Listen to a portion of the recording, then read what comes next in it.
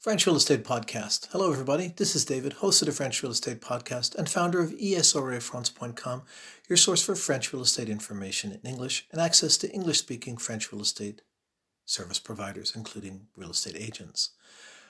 Something to consider when you're looking at buying property in France, I'll share with you in this little mini podcast, is that a lot of times people are considering what is the most important things, their must-haves when they're looking at a property in France. Perhaps they want to say, okay, I need at least 2 bedrooms or I need at least 2 bathrooms. I would like to have a swimming pool. I'd like to spend time outdoors. I'd like to have, for example, plenty of outdoor space, so maybe an apartment may not work for them. They would want to have maybe a detached property, so they have the land, or maybe live in a village where there's a lot of activity taking place around them.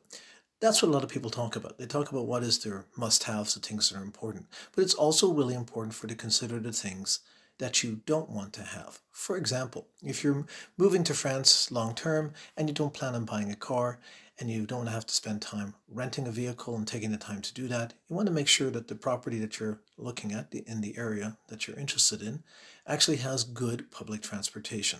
Is there a frequent bus service? I do know that in the area that I live in, sometimes there's not buses later in the evening going from one little village to another one, and that could be quite difficult if you're going to visit friends and you don't have a car to move around.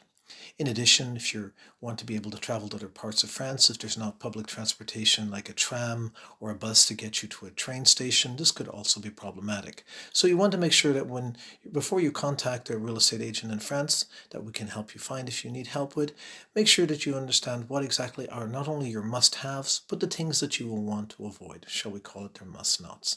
This is David, host of the French Real Estate Podcast. Please jump over to our website, esorefrance.com.